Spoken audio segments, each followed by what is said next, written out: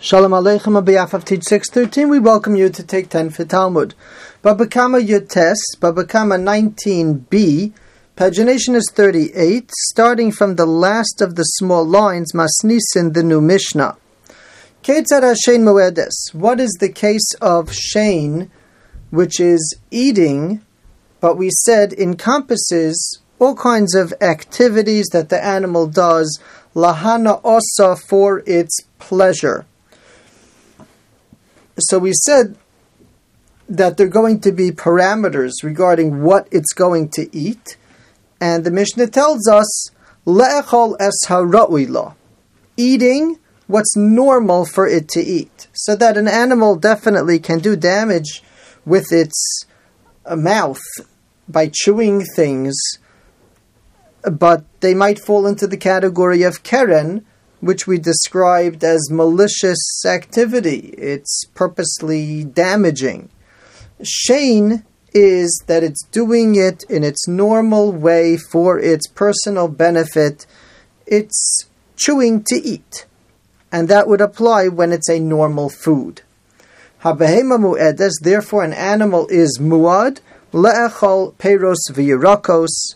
It would be liable, the owner would be liable if it's eating food, fruit and vegetables.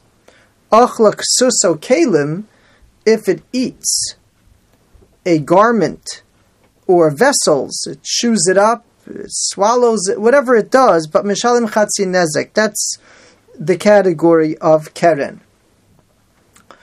Even though the animal might not be liable for shein, but it possibly would be liable for keren. Likewise, the location in which the damage was done will also govern what level of liability there is.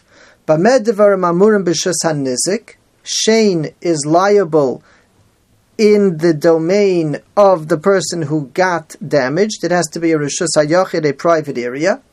But if it was the public area, someone just left a bushel of apples in the middle of the street, potter, the owner is potter, not liable for such eating that his animal did.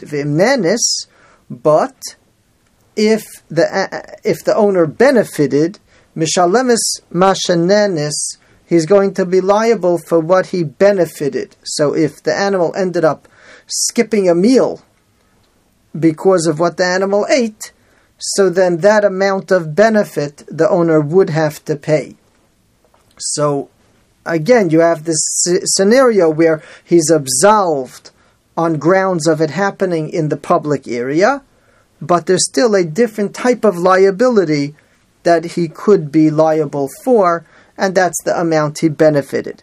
Ketzat, for example, Mishalemis mashanenis, what would be the case of paying for what you benefited?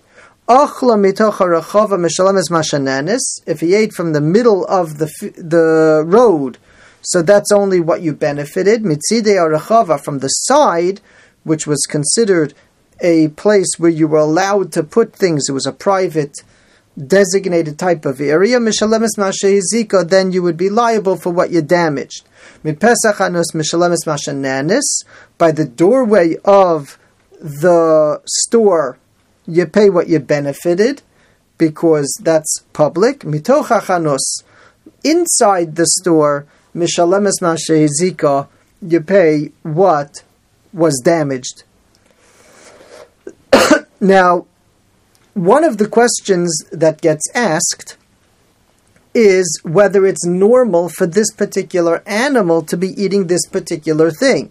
You could have meat that makes sense for one type of animal and doesn't make sense to a different type of animal. You could have bread that makes sense for one and not for the other. An animal that's normal to be eating that food, even al yedei hadechak, even if it's only when it's under pressure, it's very hungry, that's when it eats it, that's still considered a legitimate food for that animal. But if it started chewing on something that's not a legitimate food, even al yidei adchak, then it would be keren chatzi nezek and not shein as nezek shalem. Counting up from the bottom of the page, about 8 lines, Amar Rav Papa said, Hashta de Amrit, now that you established, Kol midi de lav urchei va'achla laya yidei adchak shemei achila, anything that's not normal to be eaten, but it does eat it when it's stuck, that's called eating. So, hai shunra, a cat, de achal tamri, that ate dates, v'chamra, or a donkey, de achal binisa, that ate fish, mishalem nezek shalem. They're going to pay, the owner will pay, full damage, because it's considered shein. It's not considered so unusual that it never does it, and therefore it's still shein. Hahu chamra, there was a donkey, de achal nama, it ate bread, upalse l'salo, and then it chewed up the basket. Chayve Rav Yehuda l'shalom nezek shalom. Anama ve'asalo chatzi nezek. Rav Yehuda obligated them to pay full on the bread, but on the basket only half. Ve'amai, why is that? Kevin de urche lemechal nama urche nama lefluse sala. The Gemara assumes that once it's normal to eat the bread, it's normal to eat the basket. It chews it up once it's going, and that's all considered shein. According to the Gemara assumption, it actually considered it a kasha on Rav Yehuda. Why is he ruling as he did to make a distinction between the basket and the bread? And the Gemara explains the case of Rav Yehuda was a very unique case. The achal v'hodar polis. First it ate the bread, and then after it ate the bread, it went ahead and ate the basket. So that it was not right away, it wasn't at the same time, it wasn't joined one with the other, and that's why he considered it to be a shinui and keren, which only pays chatzi nezek. Indeed, in Shulchan Aruch Siman Shin Tzadi Aleph, Seif Dalid, Behema Sharas Alechem Besal, an animal that saw bread in a basket, and it broke the basket, destroyed the basket to access the bread, so then it's Mishalem Nezek Shalem. It's all full damage even on the basket, because that's normal in order to access the bread. But if it first ate the bread, and then only afterwards did it break the basket, and the